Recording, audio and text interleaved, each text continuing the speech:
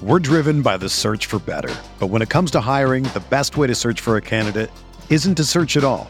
Don't search, match with Indeed. Indeed is your matching and hiring platform with over 350 million global monthly visitors, according to Indeed data, and a matching engine that helps you find quality candidates fast.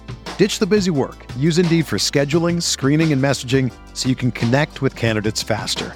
Leveraging over 140 million qualifications and preferences every day, Indeed's matching engine is constantly learning from your preferences, so the more you use Indeed, the better it gets. Join more than 3.5 million businesses worldwide that use Indeed to hire great talent fast. And listeners of this show will get a $75 sponsored job credit to get your jobs more visibility at Indeed.com/Blue Wire. Just go to Indeed.com/Blue Wire right now and support our show by saying that you heard about Indeed on this podcast. That's Indeed.com/Blue Wire. Terms and conditions apply. Need to hire? You need Indeed. This podcast episode is brought to you by Coors Light. These days, everything is go, go, go. It's nonstop hustle all the time. Work, friends, family. Expect you to be on 24/7? Well, sometimes you just need to reach for a Coors Light because it's made to chill. Coors Light is cold lagered, cold filtered, and cold packaged. It's as crisp and refreshing as the Colorado Rockies. It is literally made to chill. Coors Light is the one I choose when I need to unwind. So when you want to hit reset, reach for the beer that's made to chill. Get Coors Light in the new look delivered straight to your door with Drizzly or Instacart. Celebrate responsibly. Coors Brewing Company, Golden, Colorado.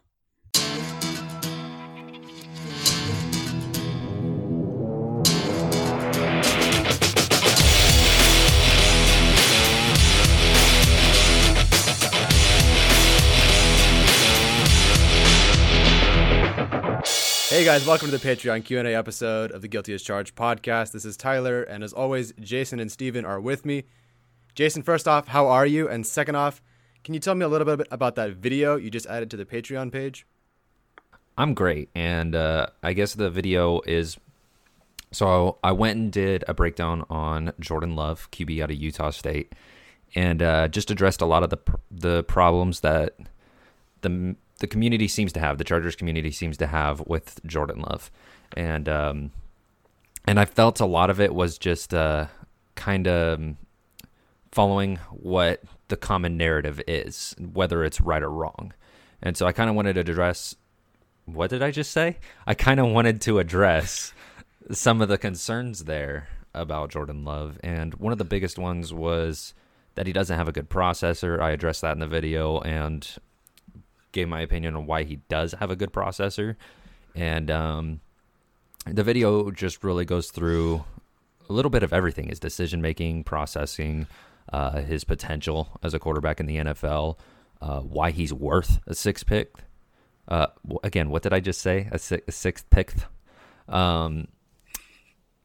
But it just seems to be people believing he's not worth the sixth pick. So trade back if you like Jordan Love. You're going to find in the coming month, like not coming months because it's so close now. God, we are so close. Less than 20 days. Yep, 18 days away. So you're going to see in the next couple weeks why the NFL is higher on Jordan Love than the media is. If you have a guy with potential like Jordan Love where everybody's talking about, like every team is talking about, oh, we could trade back to get this guy or trade back into the first to get this guy. When every single NFL team is doing that, you know that this prospect is higher sought after than the media leads you to believe. And so the video just goes through like why is he worth this sixth pick? Why are all these GMs talking about him as this top 10 guy? And just a brief spoiler alert, it's because he just makes throws that maybe 5 quarterbacks in the NFL can make. Maybe 5. And it was time and time again as I was going through these reps from him where he made a throw rolling to his left as a right-handed quarterback and would just fit it into a tight window 40 yards downfield where you're just like, that should not be possible. It shouldn't. It's not right. And you're talking about Aaron Rodgers can do it, Patrick Mahomes to do it. What? Again? Patrick Mahomes to do it? Patrick Mahomes can do it, and then Deshaun Watson maybe. like maybe. And then you got Russell Wilson, of course, who can maybe get it. Probably we saw him do it last year with that insane throw to Tyler Lockett. And that's the kind of the thing. Like, we saw that throw to Tyler Lockett, and all of a sudden everybody was ready. Oh, Russell Wilson is QB1 in the league, and over Patrick Mahomes even. Jordan Love has made that throw. So how can you say that he's not worth the 6th pick? And that's kind of the thing I'm trying to point out to people here, is if you're ready to label a guy like Russell Wilson as QB1 over Patrick Mahomes because of one throw, then how is Jordan Love not a top 5 quarterback, like top 5 pick in this draft? So just the kind of things I'm pointing out in this video. So if you want to check it out, it's available to our $5 tier and up, and it may or may not be available to the public later on as well. Yeah, so I was just going to add on to that. It is an hour of work that Jason has put in. Well, more than that, but it's an hour-long video. And so if you haven't watched it yet, I personally have about half an hour into it. It really is a great breakdown of all the attributes that Jordan Love has. So if you haven't watched it yet, definitely go check that out. It's a brilliant job by Jason scouting Jordan Love there. Like Jason said, that'll be available to everyone at the $5 tier or higher. I've also shared a link to our grades for the 2020 draft class to those at the $10 tier or higher. So when you're hearing this episode, you should be able to see our work in progress big board, one for Jason and one for Steven, as well as grades for each position. Steven, I didn't ask you, how are you doing? I'm doing great. Just happy to talk some football today. Absolutely. And you got the chance to talk to a couple people this week. Would you like to tell us about the one you have today and the one for this Friday? Yeah, so it was actually really spur of the moment. I tweeted out a video of Appalachian State running back Darrington Evans, and he saw the video and actually retweeted it and then followed the podcast account. And so I just messaged him and I was like, hey, thanks for the follow. Maybe we can get you on the podcast sometime. And he was like, can you do it today? And I was like, yeah, of course. Like, let's go. So he's a guy, just a prospect that I really, really like. And I think he probably ends up going a little earlier than what the Chargers are looking for because the running back position isn't a huge need for that team. Day 2 guy. Yeah, he when you watch him on tape, you see 4 speed right away. And that's something that I talked to him about, just like that speed and the production. He had 24 touchdowns his last year at Appalachian State. Ooh. And so, coming out of that conference, I think that conference has done a good job of building up their teams. And so the small school thing doesn't really apply to them anymore. And he talked about that. I was just really impressed with his mentality as a quote-unquote small school prospect because it wasn't there. Like, he belongs and he knows he does belong. And if the Chargers did get him, I would be thrilled because he has game-breaking speed and he'd be a great addition to Austin Eckler and Justin Jackson. So whoever gets him, he's going to have a great career, and he's definitely someone that I'm going to be paying attention to for the next 10 years. Yeah, he's just a really fluid back when you watch him. Like, yeah. Between his feet and his speed and switching gears, there's not a lot of players that can switch gears fluidly.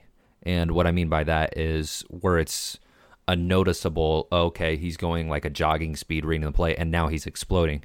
No, he's very good at varying what speed he's going, and it messes up angles by those safeties. Like, you'll see a safety have a good angle, and then it's just like this smooth, gradual process to a faster speed, and then the safety's just like, I'll give up. And a lot of times when you see a really fast, a really twitchy running back, you'll see them kind of lacking in the patience department where they just want to hit that hole and just go hit a home run. But he's really patient. Like, he'll sit and wait and let the blocks develop. And then he has 4.4 speed where he'll just go and knock it out of the park. And his speed is just insane, but his patience is really good too. And how about a little sneak preview of that one from Friday? So the other one I did over the weekend was actually with Chargers punter Ty Long.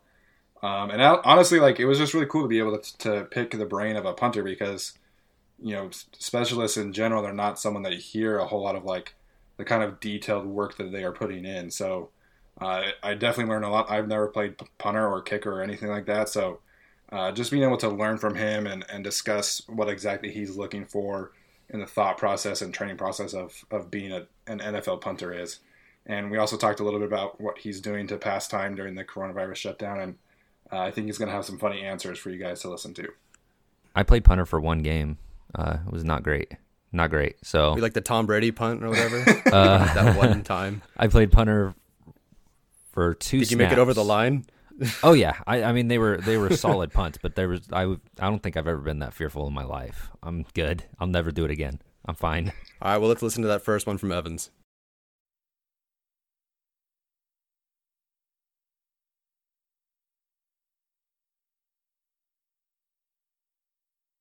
All right, Chargers fans, happy to be here today with you guys and happy to be joined by Darrington Evans from Appalachian State, who was the 2019 Sun Belt Offensive Player of the Year. And we're just thrilled to have him on here. How you doing, Darrington? I'm good. How are you? I'm good, thanks. First and foremost, how are you and your family dealing with all this pandemic of COVID-19? Oh, yeah, everyone's trying to minimize, as much activity outside the house as possible. Just trying to keep everything sanitized and eliminate traffic in and out of the house. Yeah, for sure. Is this affecting very much your training routine and approach as you make this transition from college to the NFL? A little bit, but not really. Typically I still be at school right now, finishing my last class, which I am still, but I would be training up there. Now I'm just training from home back here in Florida, so, just different location, same thing. Gotcha. That totally makes sense. So just kind of talk to our listeners about your experience at Appalachian State. I know it's still kind of considered a small school, but your coaches have done a really fantastic job building up that program, and I know you guys had games against North Carolina and South Carolina this year. So if you could kind of just walk us through that experience you had at Appalachian State. Yeah, coming out probably be one of the best decisions I made, especially at a young age coming out of high school. I'm a 4-time Sun Belt Conference champion. I'm a 4-time bowl champion, 2-time Sun Belt Championship game MVP, and 1-time New Orleans Bowl MVP. So, it was a lot of success. I came into school at App 100% with bowl games and conference championships, and there's not too many people who can say that. It's a great culture, family-oriented. It's a player-led team to where, the players take initiative of trying to, handle situations or making sure that the standards met with the team. And I had my first head coach, Coach Scott Satterfield. He's now at Louisville. He left 2 years ago. And then our previous coach, Elijah Drinkwit, he left and went to Missouri. So now we have Coach Sean Clark at App, who was there since I came in. He was the offensive line coach. Wow, so there's been a lot of mobility there. Obviously, that speaks to the success that you're talking about. You guys had a really special 2019. I think you guys won 14 games, right? I think 13-1. 13-1, my mistake. We just had one loss. Gotcha. So you had an ultra productive, ultra explosive junior season. You rushed for over 1,000 yards as a sophomore with 9 touchdowns, but then this year you jumped to 24 touchdowns as a junior. What kind of led to that increase in production, do you think, if you could pinpoint one thing or multiple things there? Yeah, it's multiple things. What people don't realize, they just look at numbers on paper, and they don't think about the situation and the scenario. Yeah. So coming into App my freshman year in 2016, we still had the all-time leading rusher at App. He was still present. He was a starter. Then we had Jalen Moore behind him. Jalen Moore still plays with the Jets right now.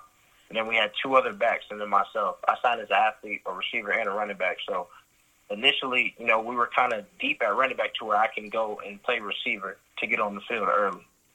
And then once Marcus Cox left, Jalen Moore was running the show. Jalen Moore was running the show until my redshirt sophomore year, mid-season, he got hurt. And that's why I took over the starting role. So about 5, 6, 7 games in, I wasn't a starter. I really wasn't getting that many carries to where after that I ran for 1,200 yards in like 6, 7 games. But on paper it looks as if it was a whole season when I really only had half a season to do that. And then you can see from there, those 6, 7 games leading into my 2019 season, I just carried the same momentum to where potentially if I had a full season in 2018, who knows what the numbers would have been. Yeah. Just, based on my situation, I had guys in front of me where I had to play my role, just do what's best for my team at the time. Yeah, for sure. That totally makes sense. You just have to do the best in the situation you're given. So You did play against some really good competition this past year. I mentioned the South Carolina and North Carolina games. Was there something that you kind of took from those games that you took going forward to finish the season in a strong manner the way that you did? No, I was not at all. Those games actually, we come into games like those expecting to win. We didn't look at it any differently. I would say the hardest game of the season would be playing Lafayette. We did in Lafayette. Oh wow! Because, games like North Carolina and South Carolina is just all about matchups. They're going to be a lot bigger than us in the trenches with their offensive defensive line, but at the same time, it's about that edge. We have a certain edge of that to where we're going to be faster than them, but they might be bigger. We're going to try and be more explosive to where we can use our strengths in that area, and have the advantage. Just things like that. It's all about matchups. Yeah, totally. And you mentioned that speed, and that was the first thing that I noticed watching your tape specifically. You just hit the hole hard, you hit the hole fast, and then you have that extra gear that people just can't catch you. So besides being a vertical explosive speed guy, how would you describe your game to people who maybe haven't watched you yet? I would say elusive, and I kind of use my vision and my speed together to really help myself. With making people miss. To where if I see a hole, I can hit a hole. I can kind of tempo into it to where I can go from slow to full speed on the stop of a dime, or I can go from full speed once I break out to making a cut on the stop of a dime. To where it makes it harder for tacklers to gauge and try and get a form tackle on me because they don't know if I'm going to make a cut, they don't know if I'm going to speed up, don't know if I'm going to try and slow play it. Just keeping the defense on their heels. Yeah, totally. And then you did run a 4.41 at the combine, and I just kind of wanted to ask you about your experience there, maybe with the drills, and maybe you could mention some interviews that kind of stood out to you. What was your experience like there in Indianapolis? Going to Indianapolis for the combine is a dream come true. Being able to compete against the best guys in the country, all pursuing the same thing, chasing our dreams.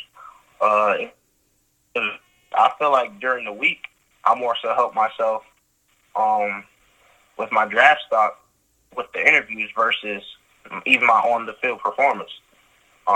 Just talking to teams during interviews and, picking their brain and then picking my brain and just talking football. A lot of teams were like, wow, you should be a coach. That's awesome. I'm thinking to myself, I'm just doing the basic stuff, just saying stuff. But they're like, you really understand football and know what you're talking about. Very cool, very cool. Is there, Daniel Jeremiah, I follow him on Twitter, he mentioned that you have been talking to a bunch of teams since the combine. What's that process been like for you? I'm about to say it's been real busy. I actually got to make it out and visit with the Titans before the coronavirus outbreak. Yeah. And then after that, all my visits and stuff got canceled and rescheduled FaceTime calls. So I've been really busy with FaceTime calls, picking up Skype calls, Zoom calls, Microsoft Teams, stuff like that. And, it's a blessing to have them, but understanding that the situation with the coronavirus changing, that you just have to adapt. Yeah, that's just the world that we're living in. I think everyone's world is just kind of flipped upside down, and especially you guys. You're going to have this really awesome moment in the draft and stuff like that. And it's just going to be something that we've never really seen before. So, like you said, you just got to live and adapt. So, as far as your training goes, is there kind of one thing that you are working on specifically that can help you make the jump to the NFL while you're training right now? Not exactly. Really just sharpening every area of the game that I use. I'm trying to keep my strengths while working on some of my areas that I feel I need to work on a little bit more. But, just trying to be detailed with everything I do. That's the main thing I notice when preparing for the NFL. You have to be detailed with everything you do because everybody's watching. Everybody's professional. It's you can't get away with a lot of stuff that you would in college or high school. Yeah. For sure. I have full confidence that you're going to be able to succeed in the NFL. It's been a pleasure watching your tape. I did want to get you out on this one. If you could just maybe talk about, it doesn't necessarily have to be a teammate you played with at Appalachian State, but the best player you've had the opportunity to play with. Ooh, let me think about that one. Best player I've ever played with. And you said lifetime? Yeah, it can be high school, it can be college, or even if you want to go back to middle school, that's totally cool too. Oh, that's tough. I done played with a lot of great guys. Man, let me think about that one. You can mention a couple if you'd like. It doesn't have to be one. Yeah, I'll mention a couple people. I'll say Dakota Dixon, Cole Holcomb, Akeem Davis-Gaither, Jalen Moore for sure, and then Tay Hayes. Those are all guys. They kind of left the mark on me and stood out to me, and made me just want to work harder. And also Zach Thomas, the current quarterback of that. We kind of like helped each other and built each other up to where we can learn from each other. And I'm about to say without him, I wouldn't be where I'm at, and vice versa. Very cool. I love hearing about those experiences and those relationships that you've have built up over the years. So you mentioned Jalen Moore, who's with the Jets. Have you been able to pick his brain at all and kind of help get his thoughts on this whole process as you transition to the next level? Oh yeah, I talk to Jalen every week. I was actually about to train with him after Pro Day before it got canceled. I was going to stay in North Carolina and train with him in Charlotte. But with the virus and stuff, situations change. But at the same time, like, we talk every day. Anytime I have a question I need to ask or something, he's there for me. He keeps it real with me, lets me know certain things, ins and outs about the game, and then just kind of what to expect, just helping me out to where everything's not new to me, so I can kind of prepare for it. Gotcha. Yeah, that's really cool to be able to have a mentor like that, I imagine. So it's been a pleasure having you on. Even if you don't get drafted by the Chargers, which I hope you do, I'm a big fan of yours. But either way, we root for your success at the next level, and we wish you nothing but the best. All right. Thank you. Yeah, thank you. All right, now we'll move on to our main topic of today, which are your Patreon Q&A questions. You can ask us questions and get your questions answered, either if you bump your tier pledge up to $3, or if you aren't a Patreon member yet, please consider signing up by following the link in our Twitter handles, You're okay. You're good. Did you just headbutt your mic? Yep. I'm leaving this in. You'd like... It's not getting cut out. It's staying. You were fine until you so headbutt hungry, your mic. dude. I'm so hungry. All right, anyway. If you'd like to get your question answered, please consider joining up. All right, the first one is from JD, and JD writes, what are your thoughts on the continued construction of the new stadium despite a worker testing positive for COVID-19? Personally, I think they need to shut construction down and we just play at Dignity Health Sports Park for one more year or start mid-season. Guys, what do you think? Yeah, this is a tough one. I think right now with one worker, they could still manage a few more weeks at least. But from an ethical standpoint, I think they really need to shut things down. Governor Newsom recently actually said he's doubtful that there is football being played in California this year. So a lot of that is just really up in the air as far as playing Chargers football this year. Like, play it at Dignity Health Sports Park, play it at the Rose Bowl for all I care. But I really think that the stadium probably needs to be delayed at this point. I would love to see him just go back to Carson. I mean, obviously, I'm a season ticket holder. I've already paid money for this freaking, season ticket, so I really want to see the new stadium.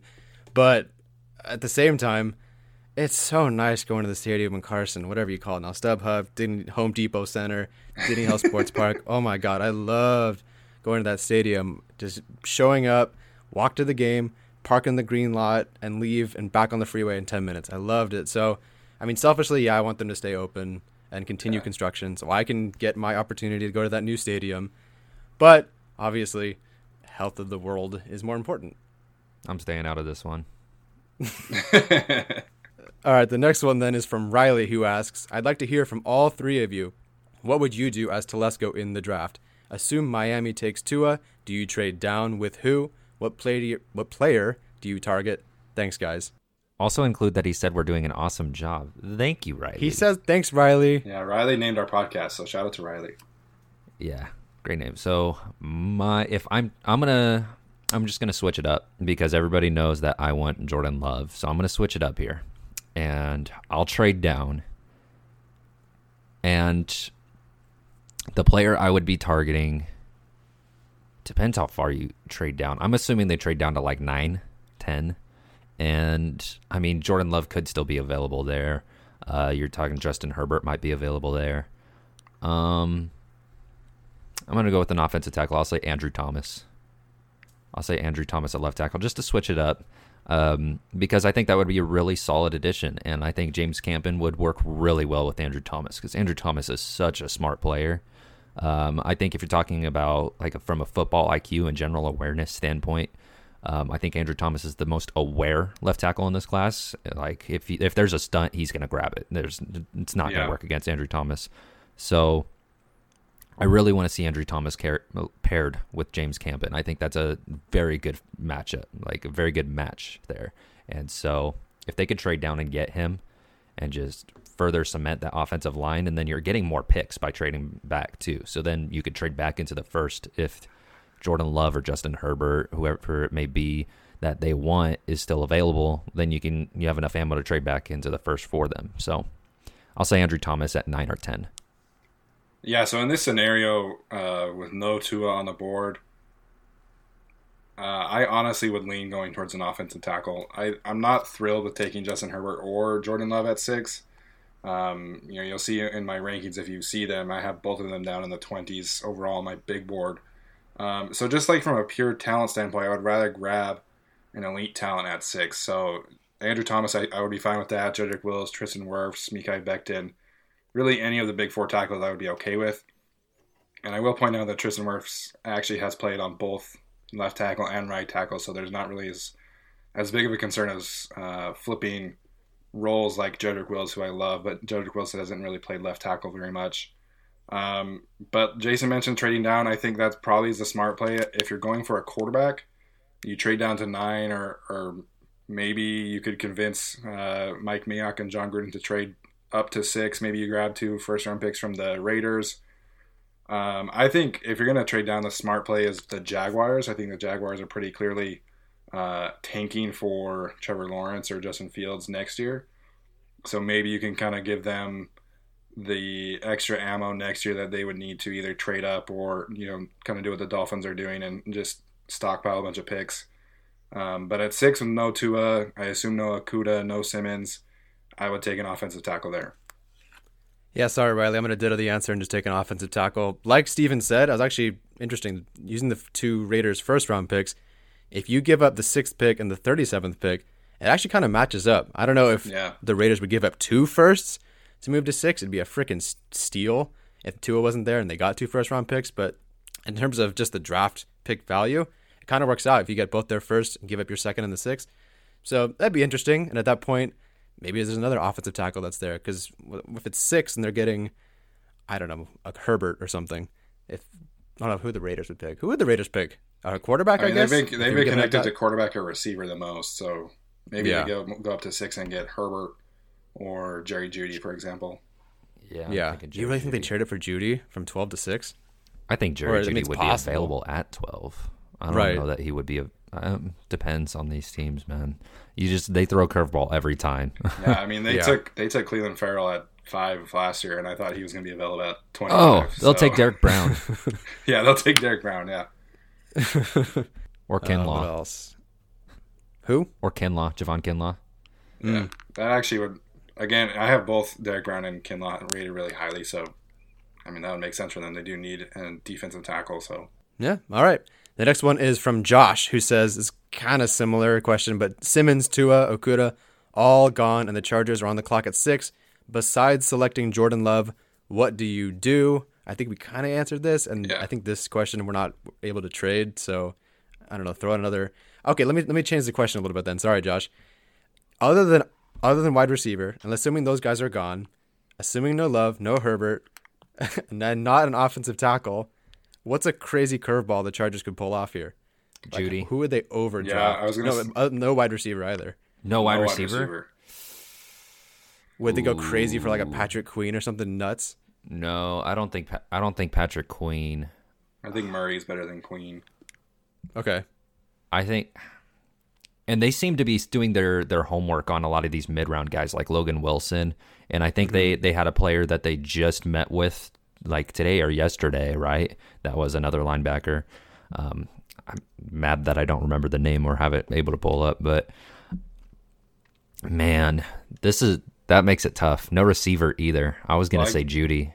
Well, I guess the curveball there would be Derek Brown or Javon Kinlaw, just similar for the Raiders, because if you're not no offensive tackle, no quarterback, no receiver, then you take the best player available, and that's Derek Brown or Javon Kinlaw.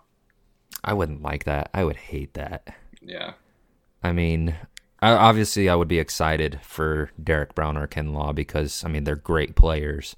But, I mean, you just took Tillery the year before, and now you have Linval Joseph, who is 31. So, and they actually are kind of hurting in D-tackle right now. Like, how many do they have on the roster right now? 3 with Justin Jones? 4 with Broughton as well. Because Square's still not re-signed. I actually really like our D-tackle room. I kind of want to say a corner, but I don't like any other corners when you're talking about Okudah. Maybe C.J. Henderson at 6 though. Ooh, this is dangerous territory. You kind of taken away all the positions that are worth like offensive tackle and quarterback, and I mean maybe you K'Lavon Chaisson. I mean that would be like the next most valuable position from an edge standpoint, but Chaisson at 6 that's dangerous. Maybe Xavier McKinney. No, that's a safety, and they're not going to take a safety that early. I'm just trying to think of like who I would take where, like in the top 15 in general. And I guess I'm going to have to say Derek Brown. Or Patrick Queen, like you said. Patrick Queen at 6. That actually wouldn't make me mad. I am surprisingly okay with that. All right. Well, the next one is from Alex, and he asks, what do you make of the difference between NFL GMs and NFL media members when it comes to Tua? Are you more pro Tua or hesitant, and why?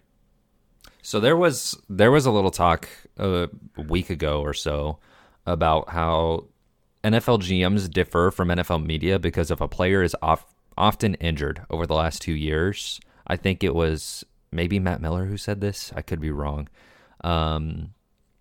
Where you're talking about players that have been injured a lot over the last 2 years, NFL teams tend to be a lot lower on them. And I think that tweet was directly related to Tua.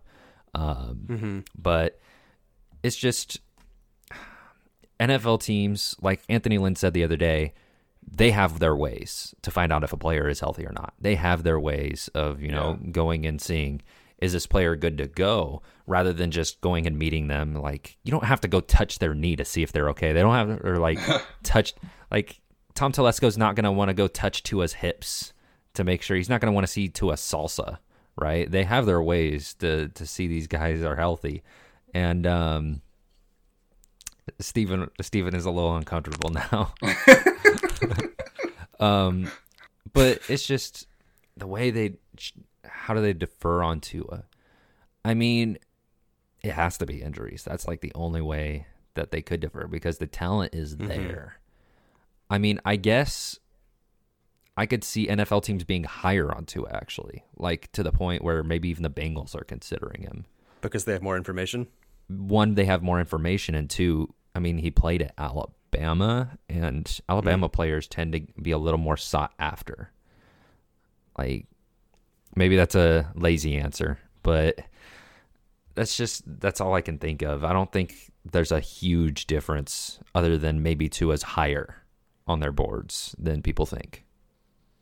Yeah, this is kind of a loaded question because, I mean, really, we don't know what GMs are thinking right now. Like, there's that report that the Bleacher Report guy sent out that the Dolphins are higher on Justin Herbert than Tua, and I'm like, they could be. That's totally possible, but we don't know that. Like, that could just be a smokescreen that they're sending out. So, we've seen with Tom Telesco firsthand how close these GMs keep things to the chest. So we really don't know. As far as the media goes, the media loves Tua. I think the media has done a really good job analyzing the quarterback battles this year. I mean, there's really nothing else to talk about. But I think a lot of the media are really high on Tua. I think There aren't many that are low on him. I think the lowest I've seen him is like QB4. So it just really depends on what the Chargers value, if they're worried about the injury risk or if they're worried about Jordan Love's interceptions and decision making, or if they're worried about Justin Herbert being safe. Like, it really, like, the three quarterbacks they're potentially choosing from are three different directions that you could go in. So it's just going to depend what they are valuing and how they're assessing the risk of each player. So there's another part of this question too. Are you more pro Tua or hesitant to him, and why? Now, Tyler, what's your take on it? Are you more pro Tua, or are you hesitant to him because of those injuries? Is it asking if I'm more pro than media members, or am I just in general more pro Tua? In general, I think more pro okay. as opposed to more hesitant. Like, No, I'm more pro at this point. Like, no, not at all. I mean, well, okay, first of all, I have no medical. I can't speak much on any of that, so it's mostly just information by diffusion from other people saying things and what you kind of see scattered around. So as far as I can tell, he's healthy. I think it was it Chow that said, yeah, he has an injury history, but he's not like a risk. I don't remember if that was him. Anyway, if the injuries are like fine and he's just going to be at risk more because he'll run the football and get hurt rather than him re-aggravating an injury that he's had before.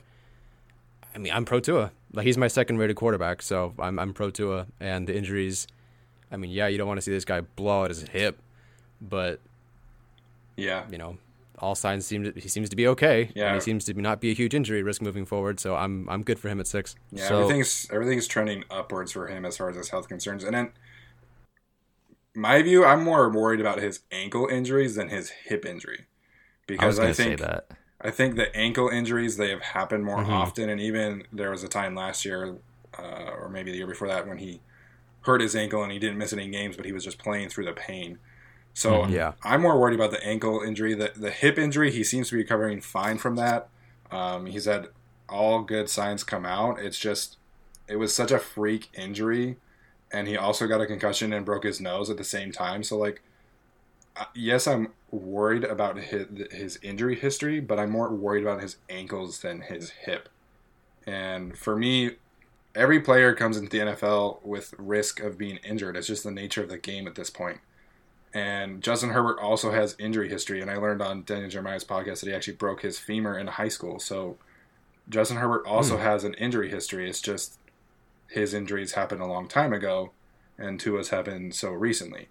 I don't know about Jordan Love. I don't think he has an injury history, but for the most part, people can come into the league and they just happen to get injured. Like, Brian Bulaga didn't have any injury history at Iowa, and he's had a pretty lengthy injury history in Green Bay. So you just never really know. For me, I'm just looking at the upside and the talent and the potential that the Chargers would have of taking Tua and pairing him with Keenan Allen and Hunter Henry. And so I'm worried about the injuries, but I'm also more of a glass half full kind of guy in this situation and looking at the potential and the upside.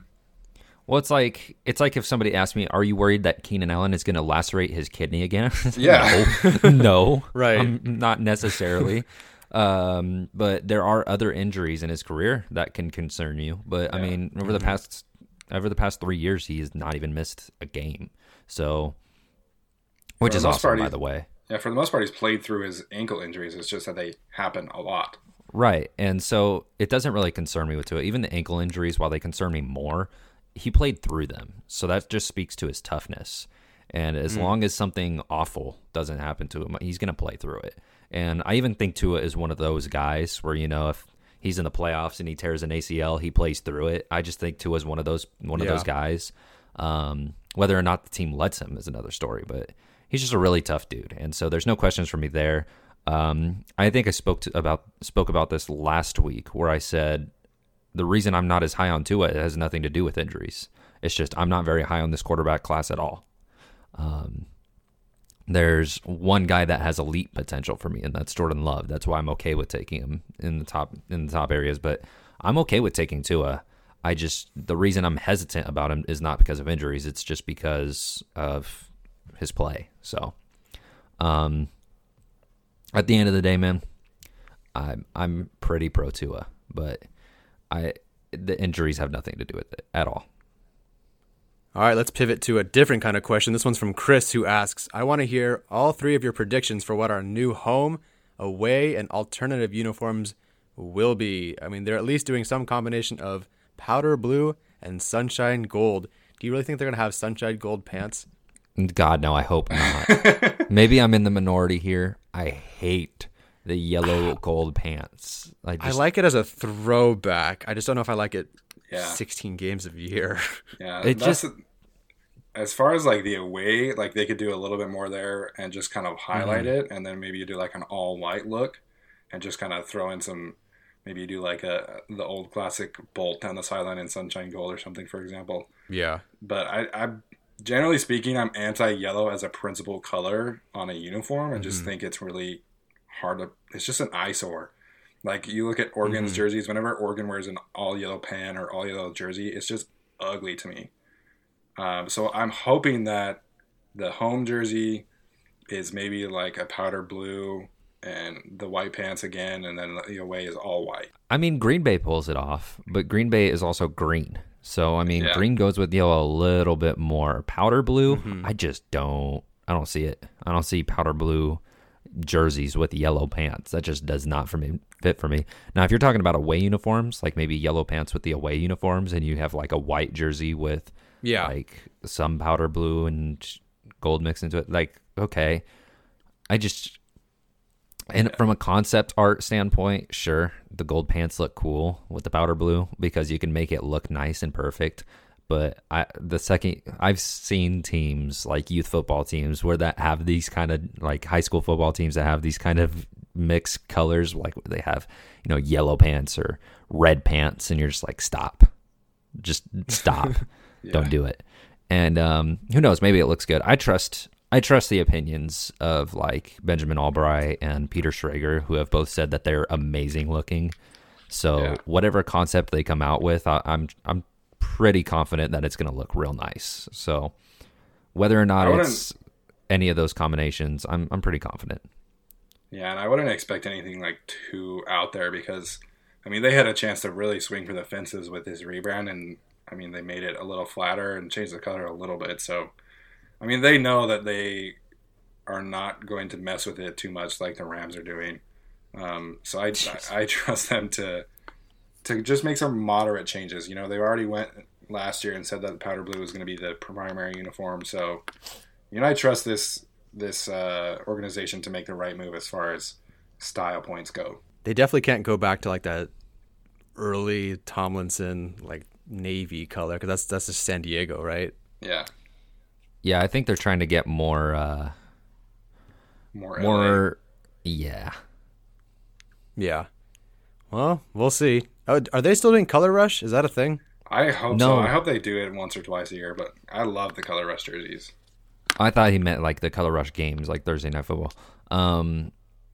I hope they do because I love the royal blue. I think that Me too. I think that I like that even more than the powder blue. I love the royal blue uniforms. As a full uniform, I love it. Yeah, I mean, most teams have at least 2 or 3 or 4 games a year where they don't do the primary away or home colors. So I hope that they keep the Color Rush around. The royal blue, all royal blue look is just so clean. I Yeah, remember it is. when that was announced, everybody was like really skeptical for the Color Rush, and like you had the Browns coming out with their all brown, and like everybody's like, "What the heck is going on?" And then the Chargers, like everybody was really just like, "This doesn't look good." And then the Chargers released theirs, and everybody was just kind of like, "Oh, this could work. Like this looks good." And like you compare it like to the Jets all green and Denver's all orange and Cleveland's all brown. There was some ugly stuff out there, and the Chargers. I think they hit it out of the park with those ones, so I'd like to see them stay. Yeah, for the most part, the Color Rush ones, when they're good, they're really good. Like the Ravens all black is really cool. The Bengals all white is actually really cool, and then the Saints all white is awesome. Yeah, it is. I love that Color Rush one. But I think it was the first game they had it was against the Broncos on Thursday Night Football in Qualcomm. And that's the game that Jatavis Brown just went off. And I think Joey Bosa too. They just were like crushing. Yep. Oh, who was the quarterback? I don't know. Whoever was the Broncos quarterback at the time. It was great. Well, so I have fond memories of that one. I think Wasn't that it would've Simeon? Yeah, Trevor Simeon, I think it was. There you go. I can't keep track. All right, the next one is from Anthony, who says, "It keeps coming up to me that there is absolutely going to be a mid-first round talent available for the Chargers in the second round due to other teams reaching for a need. If they get a quarterback at 6, who would be your dream guy in the second round? Well, I know who Jason's is going to be. He argued for it in the mock draft, at least. I think that's what he would say. But something that I've just been really, really thinking about recently is Patrick Queen. I think there's been some significant buzz about him potentially falling to the second round just because of the linebacker position. I think Kenneth Murray maybe, but I think media and team members really value Kenneth Murray more than Patrick Queen. So if the Chargers could get Patrick Queen at 37, I would be absolutely stoked. I think he fills in beautifully at the linebacker position. He's exactly what the Chargers are looking for in terms of speed and coverage and downhill tackling ability. And he would just be a huge upgrade at the linebacker position for me. My dream guy if they get their QB at 6, my dream guy to get CJ Henderson. Reason. Whoa. CJ Henderson out of Florida. I would love that. I know he's not a great tackler by any means, but you're talking about building one of the best secondaries ever, and add CJ Henderson to Chris Harris and Casey Hayward, Derwin James, elite safety, and then Desmond King roaming around, and you've got yourself an insane secondary. So I would say CJ Henderson. I would love that. I definitely thought you were going Denzel Mims, so I'm glad you changed it up. So did I. But like you said, like Steven, if Patrick Queen was there, that's such a Telesco pick in the second round. A draft faller, a defensive player, a linebacker, and they need linebacker. And I think Daniel Popper said that they could even take linebacker earlier than most of us expect. It would such a Telesco pick. So I could definitely see them doing that. Kaiser White's dead, so they can go linebacker. Yeah. And I love this offensive line class, and like Austin Jackson and Ezra Cleveland I think would be great second round picks. I just think we're going to see him run on offensive tackles early in the first, and then like in the 20s, I think another offensive lineman run is going to happen. And honestly, I think Patrick Queen's ceiling is higher than Austin Jackson or Ezra Cleveland's ceiling. Like Patrick Queen, I think, is going to be an all-pro linebacker.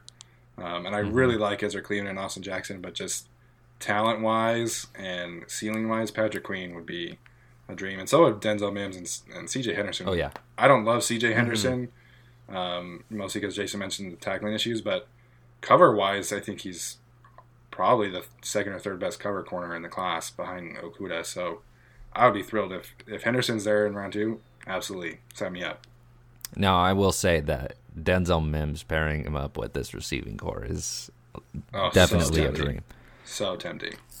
But if you're talking about a bigger position of need, then I'd say C.J. Henderson or Patrick Queen are more pressing than a wide receiver 3 because, I mean, you can expect.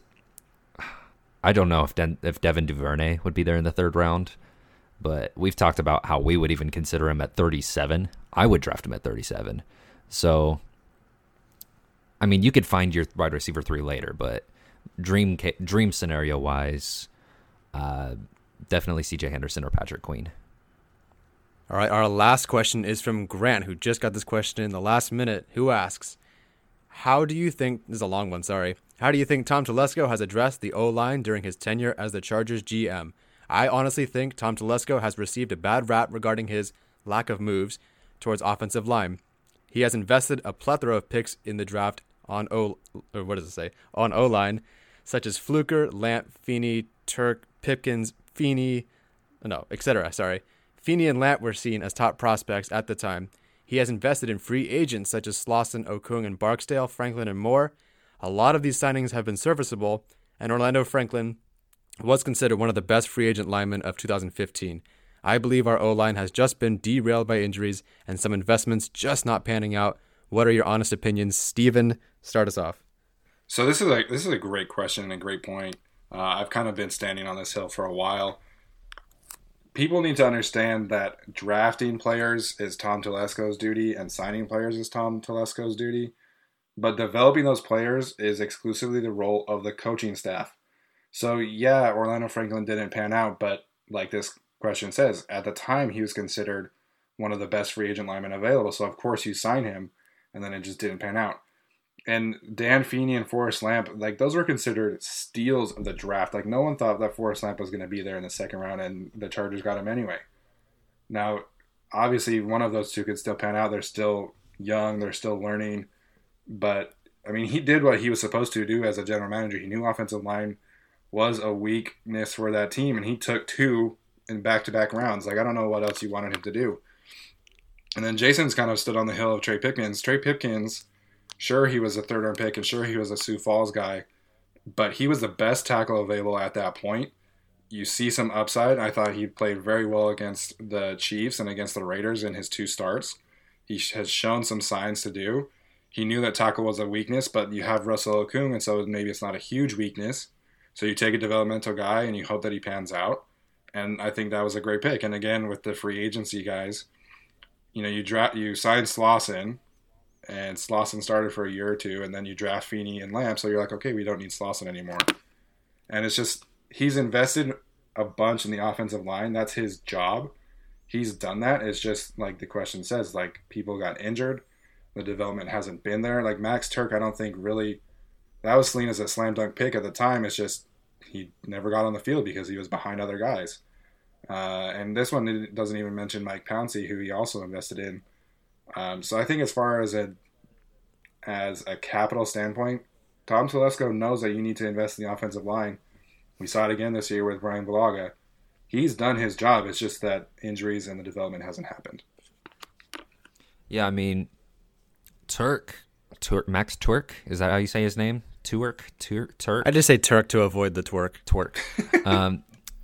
Max Turk, people loved that pick. He was a very mobile center. He got to the second level so easy. I remember watching his tape, and it's like he'd get to the second level so well, and that was his key. That was his key thing, was mobility. And I think he was like projected as borderline first round pick at center, and then he got injured, I believe, and that caused him to fall to the third round. And so it was kind of like Keenan Allen territory, where it was like this first round talent fell to the third round. Telesco's like, the upside is huge, so I'll take him, and it just didn't work. And at that point with him, you can't blame Telesco for that. I mean, you're going and getting an upside player, and it just didn't work out. You miss sometimes. Now, where you start to wonder a little bit with O-line is like when he went like Chris Watt. Like that was not great. That was not good. And then, I mean, with Forrest Lamp, I actually think Dan Feeney was a success. I don't mind Dan Feeney at all. I mean, third round pick. He's a serviceable starter. He's fine. Had a great rookie year too. But then with Lamp, he's just not healthy. And I mean, every time he's touched the field, he looks really good. It's just, he's not healthy. And that's not really Telesco's fault, because Lamp did not have an injury history in college, from my knowledge. And, you know, I think with James Camp in here, and you're going to see Trey Pipkins develop a lot. You're going to see, if Forrest Lamp stays healthy, he's going to develop a lot. Dan Feeney is going to develop a lot. You also got to remember he drafted Quessenberry, and Quessenberry looked fantastic. And if you're talking about Quessenberry being a backup, you've got a loaded interior line group there. And so, I mean, I think the crappy part here is I think he's actually built a really strong interior O-line, but that interior O-line can't look good if your tackles are not even replacement level guys. Pipkins wasn't ready, but you saw the development there. The big problem was Tevy and Scott. And it was just, you can't have Feeney. You can't really hate on Feeney for struggling so much when his left tackle all the year was like, it was like a carousel, man. It was, he couldn't really get stability there. Like, I believe Chris Hairston talked about this with us a while back, where you need to understand the person next to you. You need to understand their tendencies. You need to pick up stunts with them. You just need to know them. And if you're going between Trent Scott and Trey Pipkins and Russell Okung throughout the year, it's just, that's not going to fly. And so I can't diss Dan Feeney for struggling this year. I can't diss our Michael Schofield. I was going to struggle to find his name for a second. I can't diss him either, because he actually put up a solid year. It wasn't good, but it was solid. He did. It's true. despite Tevy and Scott being the two rotating there, and which is even worse than what was going on the left side between Okung and Pipkins. So, I mean, it's just, I don't think it was fair for fans to kind of hate Telesco so much last year. And then now they're on his side again because he got Bulaga, but we'll ignore that for a minute. Because you can't predict what happened to Okung when you're drafting. You can't do that. I mean, Yeah. I don't think it was April when Okung was out, right? I mean, wasn't that a month later? It wasn't until June that we knew that he was going to miss games. Right. And so, I mean, I thought he did fine. Go get your project. You're assuming that Okung is starting, and then you have Trey Pipkins learning behind him. That would have been a really good scenario. The only problem there is Tevy on the right side. But, I mean, the year before that, sure, Tevy was a weak point of the offensive line, but what offensive line does not have a weak point? You know, every offensive line has a weak point to some extent. There's always going to be a weaker link there. Whether or not it's a Tevy kind of weak link is a whole other story, but each line does have their weaknesses, and I think Telesco did a good job of that year of just finding a good developmental guy in Trey Pipkins and building up, basically trusting your staff to build him up and develop him into what he is now, which, I mean, in the last part of that season, Trey Pipkins I thought he looked great. I thought he looked far and away better than that. I don't know if you guys remembered his preseason, but good Lord. That was so bad. I was wondering, I was questioning everything. When Trey Pipkins was there at left tackle in the preseason, and to see him go from that to that Raiders game where he only gave up 2 pressures and that was it, I was like, okay, all right. They did something right with Pipkins. They found a gem that they can rough out and figure out what he's got. And honestly, if they just took one lineman in this draft as like a depth guy late, I'd be okay. I mean, I would be ecstatic if they got a guy early. But if they just took a depth guy late, I would be like, they believe in Pipkins, and that's an okay thing. Yeah, I think you probably want to add at least one guy this draft again. But Telesco has shown that he knows that offensive line is a key position, and he either drafts 2 or he drafts 1 and he signs 1. Like, he knows that he has to invest in the offensive line. And that's his job as general manager. I just think people unfairly criticize Telesco when these guys don't develop or they're injured all the time, when really he has nothing to do with the development. It's his job to get the players on the team, and he's done that. He's invested almost more than anyone in the league when it comes to offensive line and their talent. It's just they haven't worked out or they get injured. When he signed Joe Barca, I thought Joe Barca's first year as a starter was really good, and then he got hurt and was replaced by Tevy. And then I thought Tevy played okay. Then he got hurt and then was replaced by Trent Scott, and then so it's just the injuries and the replacement and the lack of development. But Telesco gets the guys on the field, and that's his job. He's, in my opinion, I agree with almost every, other than Chris Watt.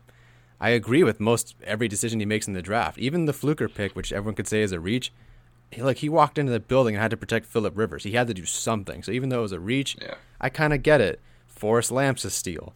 Dan Feeney was like, oh my God, in the 3rd round, that's great. Back to back, that's awesome. But then he's unlucky. He takes Donovan Clark in the 7th round, and he apparently was like almost competing for a starting guard job, and then he got hurt somehow. Yeah. It's just unlucky. Turk, like you said, draft faller, supposedly one of the best centers in the draft, didn't pan out. How can he predict Lamp tearing his something every year? And then in free agency, I think until Bosa gets signed, I think he's probably invested the most money in offensive linemen, which kind of makes sense because there's 5 plus depth. But I'm pretty sure that he's invested the most money in there. He picks up guys like Slauson, picks up guys like Pouncey. Who else? Oh, King Dunlap. Trash to treasure, practically. They plucked him from the Eagles. Yeah. This guy turns into one of the best left tackles in the NFL, top 10 or something like that. Got his extension, and then concussions keep him out of football. So it's just really unlucky. But I mean, we'll see. Now he doesn't really have an excuse, I don't think, about development because James Campen can do his job. But if Campen does his job, and they end up with, they don't have to take a lineman in this draft. They end up with Pipkins on the left doing great, developing. Quessenberry at center. He's made the moves on the right guard and right tackle spot. And maybe Feeney and Lamp get it together. I don't know.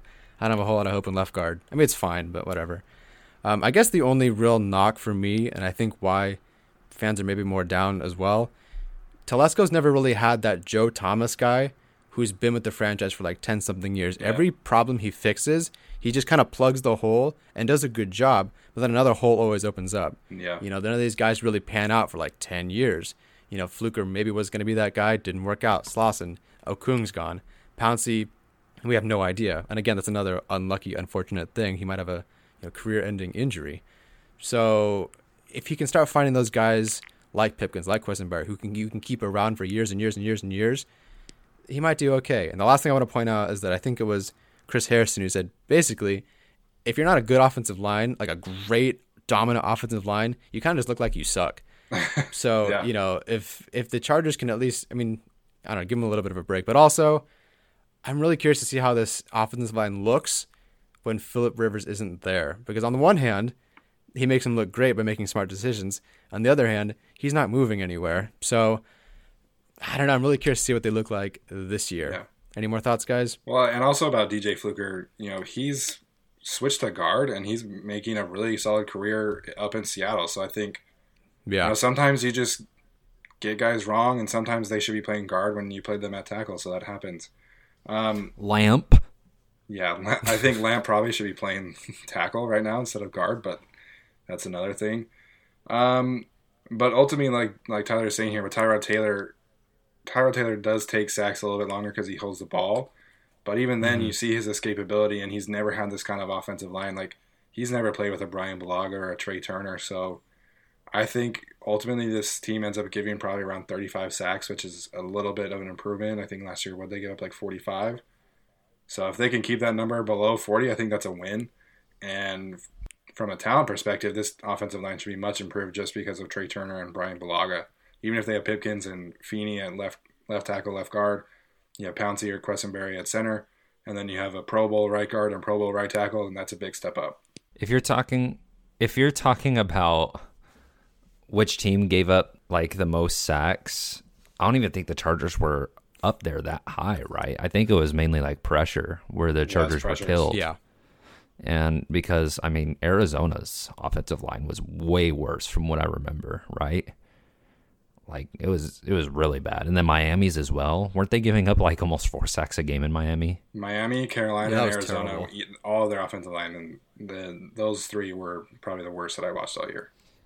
So, I mean, if you want to see what a bad offensive line looks like, just go watch Tyrod Taylor in Cleveland. Oh, yeah. That was too horrible. It was a bad time. Like, that's a bad offensive line. The Chargers were kind of unlucky, but they're not that bad. Not 13 sacks in 2 games bad or whatever it is. All right, that's it for our Patreon Q&A. Thank you guys for sending in your questions. We've got a couple episodes left until our big draft day live coverage of the first round. Pretty excited. We're hosting it on Zoom, opening up an hour early to give our thoughts. Then we'll kind of throw it back to you guys, discuss what's going on. And then maybe we'll just be discussing the first 6 picks if the Chargers pick at 6 still. And then we'll open things back up to you guys so we can chat face-to-face, or you can send in a question via the chat feature or whatever. I don't know. Steven's the expert. Before we sign off, Steven and Jason, where can we find you guys on social media? So Steven I. Haglund is my personal Twitter, and then GAC Podcast is the podcast account. We're tweeting out mock draft brackets as well, so make sure you keep an eye out for that. The final round should be launching the day that this comes out, so make sure you get out and vote for that. At Centauri13 on Twitter, at GAC Podcast 17 on Instagram, #LoveAt6. And also, don't forget to check out my Jordan Love breakdown over on the Patreon, $5 tier or higher. And I'm really excited for this draft, guys. At least give Jason the chance to explain himself and watch that video. Before you trash him for his opinion, give the video a watch. I have not watched it yet. Sorry, Jason. Shame. Yeah, you know. Out of curiosity, do you think, and I just watched Jacob Eason, do you think Jacob Eason is kind of more the guy that everyone thinks Jordan Love is? Yes. Like, oh, he's just... Yes. Because I watched him, I'm like, that seems more like the guy that everyone thinks, the people that don't like Jordan Love think he is, in my opinion. Yeah, I agree Yeah, with that's that. spot on. Because Q? I think Jacob Eason does have a lot of trouble with processing, and he does have some trouble with anticipation. but he does have that rocket arm, and he shows the potential. So when you talk about like what people think Jordan Love is, that's spot on, Tyler. Is Jacob Eason. When I watch Jacob Eason, I'm like, man, if he had it together upstairs, he would be a really good prospect. But is what it is. I hope people watch the breakdown and learn a little bit more about Jordan Love and understand why I think he's worth the 6th pick. All right, this is Tyler. You can find me at Tyler J. Schoon on Twitter or at Guilty as Charged Podcast on Facebook. Getting close to the drafts. We're excited, and we'll see you guys on Friday. Everyone is talking about magnesium. It's all you hear about. But why? What do we know about magnesium? Well, magnesium is the number one mineral that 75% of Americans are deficient in. If you are a woman over 35, magnesium will help you rediscover balance, energy, and vitality. Magnesium supports more than 300 enzymatic reactions in your body, including those involved in hormonal balance. From functional medicine doctors to mental well-being and female hormone experts, we all know that magnesium is the one mineral to improve all aspects of well-being and health. But which one? Magnesium Breakthrough from Bioptimizers, the trusted choice recommended by leading experts with 7 best-absorbed forms of magnesium to ensure your body receives the support it needs for overall well-being. Go to bioptimizers.com/balance today and use code BALANCE10 for 10% off. Support your journey to wellness at bioptimizers.com/balance. Magnesium Breakthrough from Bioptimizers, your foundation to optimal health and vitality.